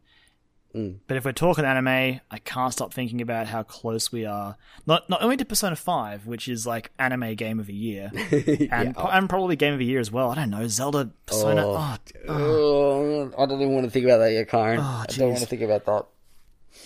Don't want to think about that. It's weird being in a position with Attack on Titan Season 2, which is coming out in a couple of weeks. I mean, I'm up to date on the manga, so that's fine. They put out that first trailer basically, which was like, hey, Attack on Titan Season 2, and I was just watching it going kind of like, I mean, this strictly isn't a spoiler, I guess, but, like, it would be cooler if it had been a surprise sort of stuff. Okay. Like, yeah. The way they full on just go, oh, hey, here's the Beast Titan. I'm like, okay, like, he's when you first encounter him in the manga, you're like, what is that? What is that hairy thing? And then this trailer's just like, what's up? I'm the Beast Titan. I guess they're just like, yeah, look, we know you've all read the manga, so hey, well, that's true. Get excited, but it still feels weird because I know a lot of people who haven't read the manga, and are literally just waiting for season 2. That's true. Yeah, and I can't imagine how they felt when they saw that and were like, "What is that thing?" But then that's the thing. I guess from their perspective, they don't know what it is. So like, I'm excited to find out what that is. So I don't know. It can work in its favor. But I mean, if it's something you're really excited for, like, probably my opinion is like less is best. Like, go into it blind. If it's something you're excited for, especially if you know it's going to be something that's going to be narrative driven, go into it blind, 100%. Then what happens if you come out disappointed though? Well, but then that's the game standing on its, or the piece of media standing on its own two legs. True. And if it can't hold up to your expectations of what you're excited for or anything like that, then obviously it's like, all right, cool. Well, keep your expectations in check as well. I guess is probably a good thing to say. But it's been just for media blackouts. But it's been such a rough start to the year. Holy crap! Oh yeah. Like, hey, here's a new Zelda trailer. I'm like, no. Here's a new Persona trailer. Please stop. And I think that's it's good to relate it back to like these short release cycles that we're in now that seem to be happening quite a lot, from like announcement to release. To be fair, that is also just the internet forgets very quickly. That's true. Yeah. Like, I have no doubt that that Sony were like, yeah, we've got to get Horizon out the door. Like, yeah. They did, like, no one knew exactly when the Switch was coming out, but they knew there was, like, that March window, and I am not saying Zelda's a better game. I'm just saying that, like, Horizon comes out, everyone's really excited about Horizon. Zelda comes out, everyone's like, oh my god, it's Zelda. Then probably Mass Effect will be next, and people won't really talk about Zelda again, and it'll just keep going forward. Yeah, exactly. So, I mean, yeah. It's rough. Like, it's a really tricky spot. Like, I get why they do trailers the way they do, but I want to watch and enjoy trailers, but not be spoiled because I'm selfish like that. I think people who cut trailers need to sort of have a look at the way they cut trailers. I think the way that trailers are being cut at the moment are a little too on the spoiler heavy side of things. Again, especially the closer to launch you get. Oh yeah. Those launch trailers, never watch those. Never watch launch trailers. Never watch a launch trailer. Cool. I just thought that'd be an interesting little topic we could talk about this week, considering it was a bit of a quiet news week story-wise, since we both didn't pick up Nier Automata because we were too busy playing Zelda. I really want to play that game. Yeah, me too. It's going to be later on in the year for me. Platinum Games. I know it sounds like they've done it again. I know. Side note though, did you see that there is DLC that you can buy or you can download, which is an actual Valve like accessory to screw into the back of is it B2? Oh, I don't know. But the main character's head, and it's like the Valve logo one. That's pretty amazing. It's for PC. Yeah. I like that, and I also love that once you get to like new game, whatever, like by finishing it, at a certain point, you can just use in-game currency to buy trophies. Oh, it's such a great statement. It's just like, nah, fuck trophies. Like they're there if you want them, then fuck them. You played this game 3 times? Buy my trophies, I don't care. You're clearly dedicated. Yeah, have you played our game for this many hours? Yeah, fuck you. We love you. Have the trophy. Jeez. Alright, shall we move into some questions, Kyron? We shall. Awesome. We got a couple of questions this week. Our first one is from Lauren from OK Games. OK Games, very good friends of the podcast here at Dialogue Options. They have their own podcast. They have their own YouTube channel. Go and subscribe to both of those things because they're doing some really cool stuff. They have their OK Games podcast, which is just them talking about things, very much like what we talk about things. But they talk about a whole bunch of different stuff as well because they play different stuff to us. And also they have another series called Replay at the moment, where each week they're picking like one game and having like an hour-long conversation about that game, like full spoilers. It's almost like a game club. You can like play that game in that week leading up to it, and then join in the conversation with them and listen to hear what they say about it. Which this week's one is Undertale, Karen. Oh, but that's why I'm glad I said anime is real earlier, Ben. Yeah, anime is real. Anime is real. It's okay to like anime as well. It is okay to like anime, but it's most importantly, it is real. And if you play Undertale, you'll get that. Oh, but like, you know, it's short for stay. Anyway, Undertale. Lauren from OK Games, she asks us, are there any games or themes in games that have influenced part of your life, part of you IRL? I think on the inverse, part of my real life has influenced me playing certain games. Like my growing up, my family were very much into cars and things like that, which is why I play a lot of racing games now, because I really like playing racing games when I was younger. So I think that kind of influenced that. But on the inverse, I think like saying certain things, like quotes and things like that, I guess, like make their way. I mean, how many times do we quote like, "What is a man? A miserable pile of secrets." Almost once a week. Yeah, like all that kind of stuff. If that line isn't in the Castlevania Netflix series, I will take my glass of wine and I'll throw it in the fire. So yeah, I think that's probably the best that I can think of off the top of my head. The best example of like. Oh, I'm sure if you like broke down my personality, like there'd be a lot there. But the two big ones I think of, and I get to talk about Dark Souls again. Hey, here we go. Dark Souls has made me a lot more patient in general. Just that's true. Like, yeah, I do not like, specifically in games, I guess, but even in real life, like I won't get as frustrated as quickly as I may have once gotten. Yeah. And Journey, that game company gem. Oh yes.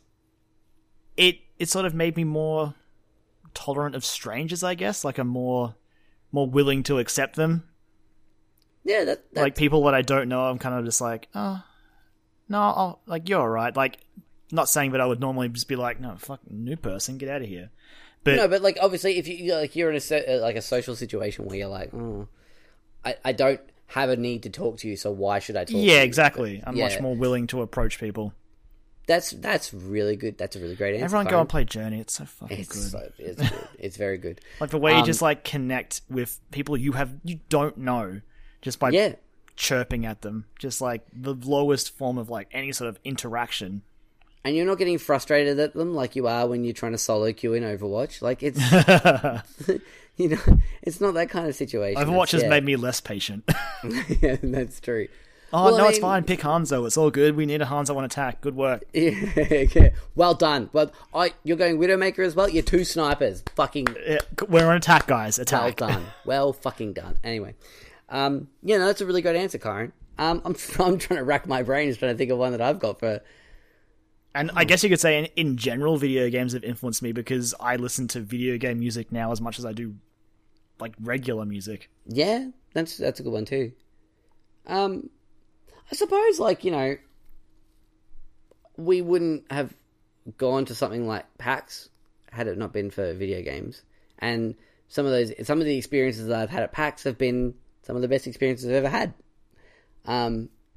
Especially when I was living in Bendigo as well, like that weekend was when we got to catch up with all our friends from Melbourne. Like we got to come down and spend like 4 days hanging out with them, playing video games, playing board games, talking about those things and going to panels and all that sort of stuff. Like I wouldn't have had that, I guess. And you know what? I've got the perfect example of this. I don't think we would have become friends had it not been for video games. Really. Like that was probably the common ground that we became friends about. I know most of our group. Exactly. I know our friend Ben, I became friends with him because he was like, we were in English together and he was telling me about the stories that he wrote that were based around, like, they were basically Resident Evil fanfiction. Like, he wrote stories like based that were very like Resident Evil and Silent Hill-esque. And he's like, do you want to read some? I'm like, yeah, great. I've never played those games, but I've heard all about them. And then yeah, we became friends from that. So yeah, I have most of my friends I have because of video games. Really, like they're how I met people. That's how I spoke to people, or what I have something to talk to people about. I guess it's kind of similar to yours. I do. I'm more patient with people. It's a lot harder to talk to people without my little Paragon Renegade options though. That's tricky. Yeah, I don't know exactly when I'm being a dickhead, so that's rough. Luckily, I don't get interviewed by too many reporters, so I don't go around punching people in the face, which is good. Plus sides, swings and roundabouts. Pros and cons. Well, thank you, Lauren, for your question. That's a really good one. I'm glad I had that little realization at the end there. I was like, yeah. The little light bulb going on. The ding. Yeah, that was... Yeah, I have my friends to thank for video games. My video games to thank for my friends. Everyone's happy. Everyone's friends. And just to add on top of that, though, and my wife as well. Because that was one of the things that she said to me, that she was a big fan of Legend of Zelda and Kingdom Hearts. And I was like, whoa, she knows her shit. So yeah, that was kind of cool. Video games are magic. They are. Everyone play them, and don't be assholes when you play them. Don't pick Hanzo. Just don't do it. Don't. Just don't. Just stop it. Bad. Stop. Just stop it. Unless you're that Widowmaker that we fought that one time. Oh, God. That soloed our entire team and dismantled us? Yeah. Yeah. Oh, yeah. Geez. That carried her entire team. It was like, you see her kill cam and she's like doing like flips in the air while she's one-shot headshotting everyone. She was too good. Anyway. Too good. We digress. Awesome. Thank you, Lauren, for your question. So go and listen to OK Games. They're awesome stuff. Tell them that we sent you, because Persona 5 will be here soon. Yay! Josh, I swear we're gonna have a podcast, Persona 5 podcast. It's gonna happen when that game comes out. All right. Our last question today, surprise, surprise, is from the one, the only, Sean. And Sean, who designed all our artwork and logos and stuff for our various social medias and things. He's been drawing some lovely little art of his own as well. He has. He's been doing. It's like a piece of art a day for an entire year. He's doing on his Facebook page and Instagram, I think, as well. He puts them up there as well. Yes, my phone just died. Otherwise, I'd get his Instagram tag. Let me have a look. I'll find it now. I think it's like Shawnee Boy Draws or something. Let's have a look. Do you want to read his question out for us while I find that? Sure thing. So, lovely. Sean asks us, what does a game need to contain in order to hold your attention and see it through to completion? Yes. Okay. Just for the record, you are correct. It was Shawnee Boy Draws. That's SEAN. AN. Not BOYDRAWS. Yes. Oh. Yeah, go check out there. He's got like a bit of art each day. Some of them are video game related. There's a really great Legend of Zelda one that he had last week when everyone was playing it. That was heartbreaking. I felt really bad for him, but I was like, oh, I'm sorry. But Zelda's too fun. We were the people that he was watching through the window. That was us. You're having a good time. Yeah. So again, Zelda. Like, if you give me a world that's interesting and something like, just bait that carrot with something that I can... What's that shiny thing over there? I want to go to it. And if you pace that really well, I think pacing is a really important thing in games. I think that's the problem with those, like, those Ubisoft games from a couple of years ago, before they actually started trying to get their shit together. It was just like, let's throw everything at you at once at first, and you become super overwhelmed. I'm like, whoa, okay. I don't care anymore now, because you've just thrown a whole bunch of stuff that I don't even know if it's going to be fun or good or anything like that. If you like drip feed it to me, and if you get that pacing right with the drip feeding, that's the thing that'll hook me, and that's what Zelda's done, 100%. Yeah, ideally, a game needs to have everything done right to really hold my attention. But usually I'll settle for like two things of like the full list being done really well. Like, a good story is important and I love it, but it doesn't mean much if the gameplay is garbage. Exactly. Same goes for the music as well. Like, yeah, absolutely. Those things there will heighten the experience and sometimes will be the shining moment of that experience. But you are playing a video game. If the game element of the game is not fun, then you're probably having a bad time. Exactly. You're not gonna be as inclined to finish it, and that's a taste thing as well. Like, games that we find fun, other people might not find fun. Yeah, so, which is completely fair. That's people are different, and that's what's wonderful. Absolutely. No, that's a really good point. Like, I think, But I'm always of the opinion that like gameplay is important. You've got to get gameplay right. If you don't get that right, even if your story is really good, I can just watch those cutscenes on YouTube or something. Yep. That's the thing. Like, I didn't finish The Last of Us because I didn't enjoy the gameplay. I mean, not The Last of Us, The Last Guardian. Sorry. Whoa! I was about to say, Joel. What are you confessing? Last of Us. Fucking love that game. I don't know, like not based on what you originally said. Karen, how many times have I talked about how much I love The Last of Us? 0 times. Stop it. Stop it now. No, Last Guardian, I didn't finish that because I didn't enjoy the gameplay.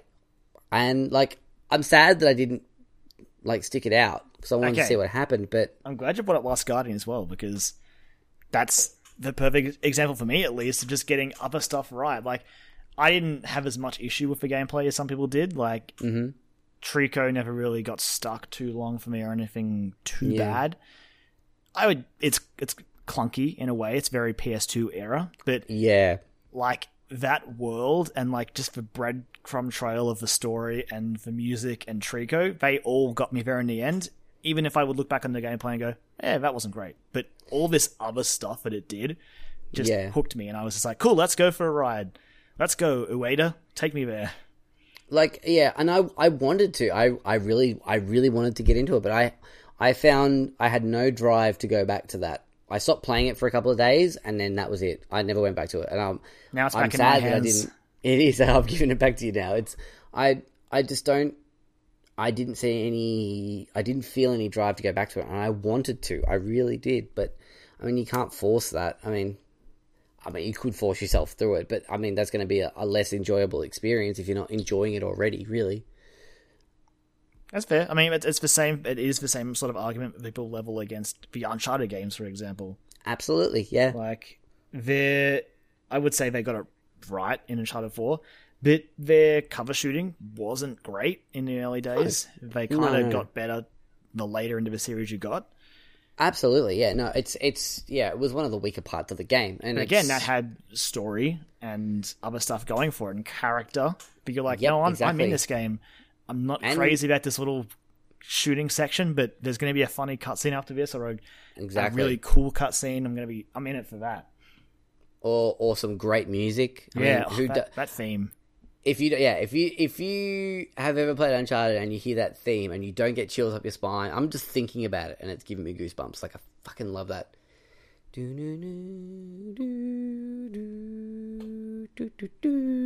Oh, love it. Anyway, so yeah, I think that's probably the thing that hooks me in is if you give me that sort of like that carrot on a stick dangling in front of me, if you pace that right, that'll like get me through to the end most times.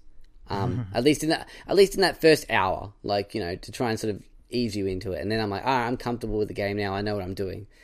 But I mean, then there's a game like Breath of the Wild where I'm like, cool, I'm comfortable with the game. Wait, what's that over there? And then there's a completely new thing that I'm going to go do. It's Breath of the Wild is the game that keeps on giving, and the game that I'll be when the next open world game comes out, I'll just be like, hey, can I climb that? Do you think this is going to impact on us when we play Horizon? I don't know. I can't say that without having played Horizon. That's true. I mean, I've heard so many good things about it, but I was never really going into Horizon going, all right, let's play PlayStation Zelda, which I don't know if it is that. It's a shame because I think like the fact that they've released so close together, I think a lot of people, and it's like, hey, look, it's the Aloy has a bow and arrow, and so does Link. She can ride on horses and stuff. And she's riding on horses, and you're going around, it's a giant open world, and you can do that in Breath of the Wild. I think people are like, just like clutching at straws trying to grab those, like, comparisons, just so they can cause some sort of like online shitstorm, which is better, Sony or Nintendo, when really, like, I mean... Everyone's a winner. Exactly, and Sony and Microsoft were both like, hey, Nintendo, good job on the Switch, guys. Well done. I hear Zelda's really good. you're doing a great job, guys. It's I love it when people do that. Like, there's also, I think, CD Projekt Red and Guerrilla Games had a bit of a back and forth a couple of weeks ago when Horizon launched. I think CD Projekt Red were like, really great job on Horizon, and I think somehow they started sending back and forward like artist drawn pictures of each other, or like each other's characters hanging out.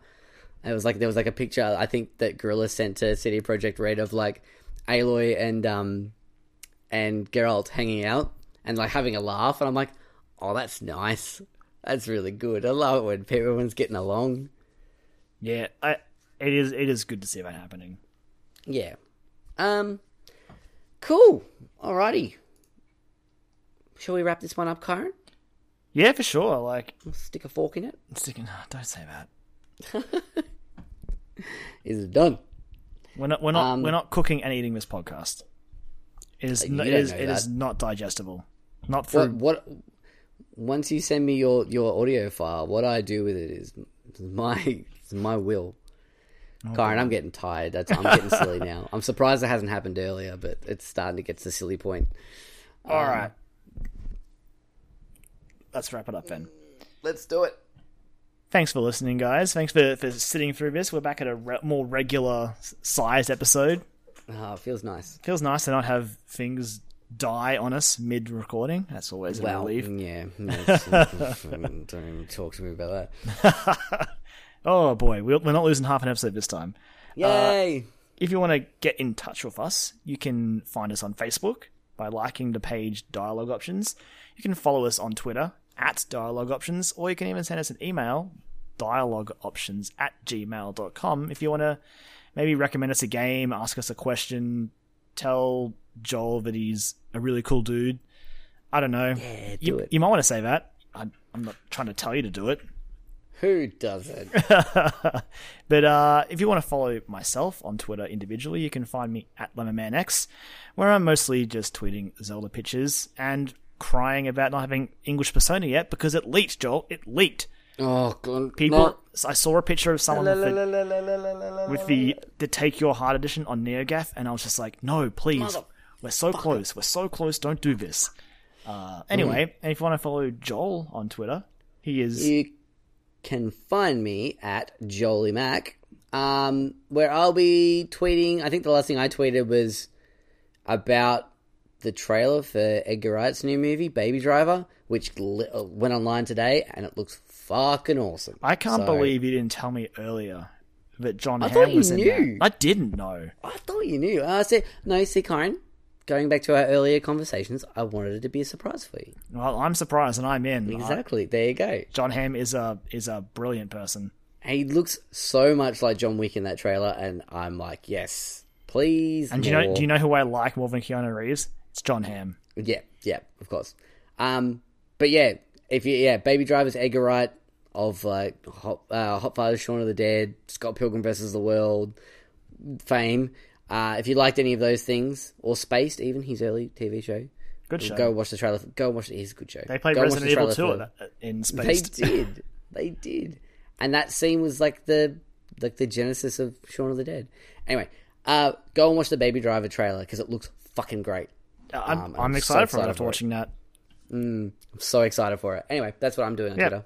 Cool. So until next week, we'll let our wonderful theme song, Strike Witches Get Bitches, yes, by Azure Flux take us out. And we'll catch you guys next week. Yeah. Bye.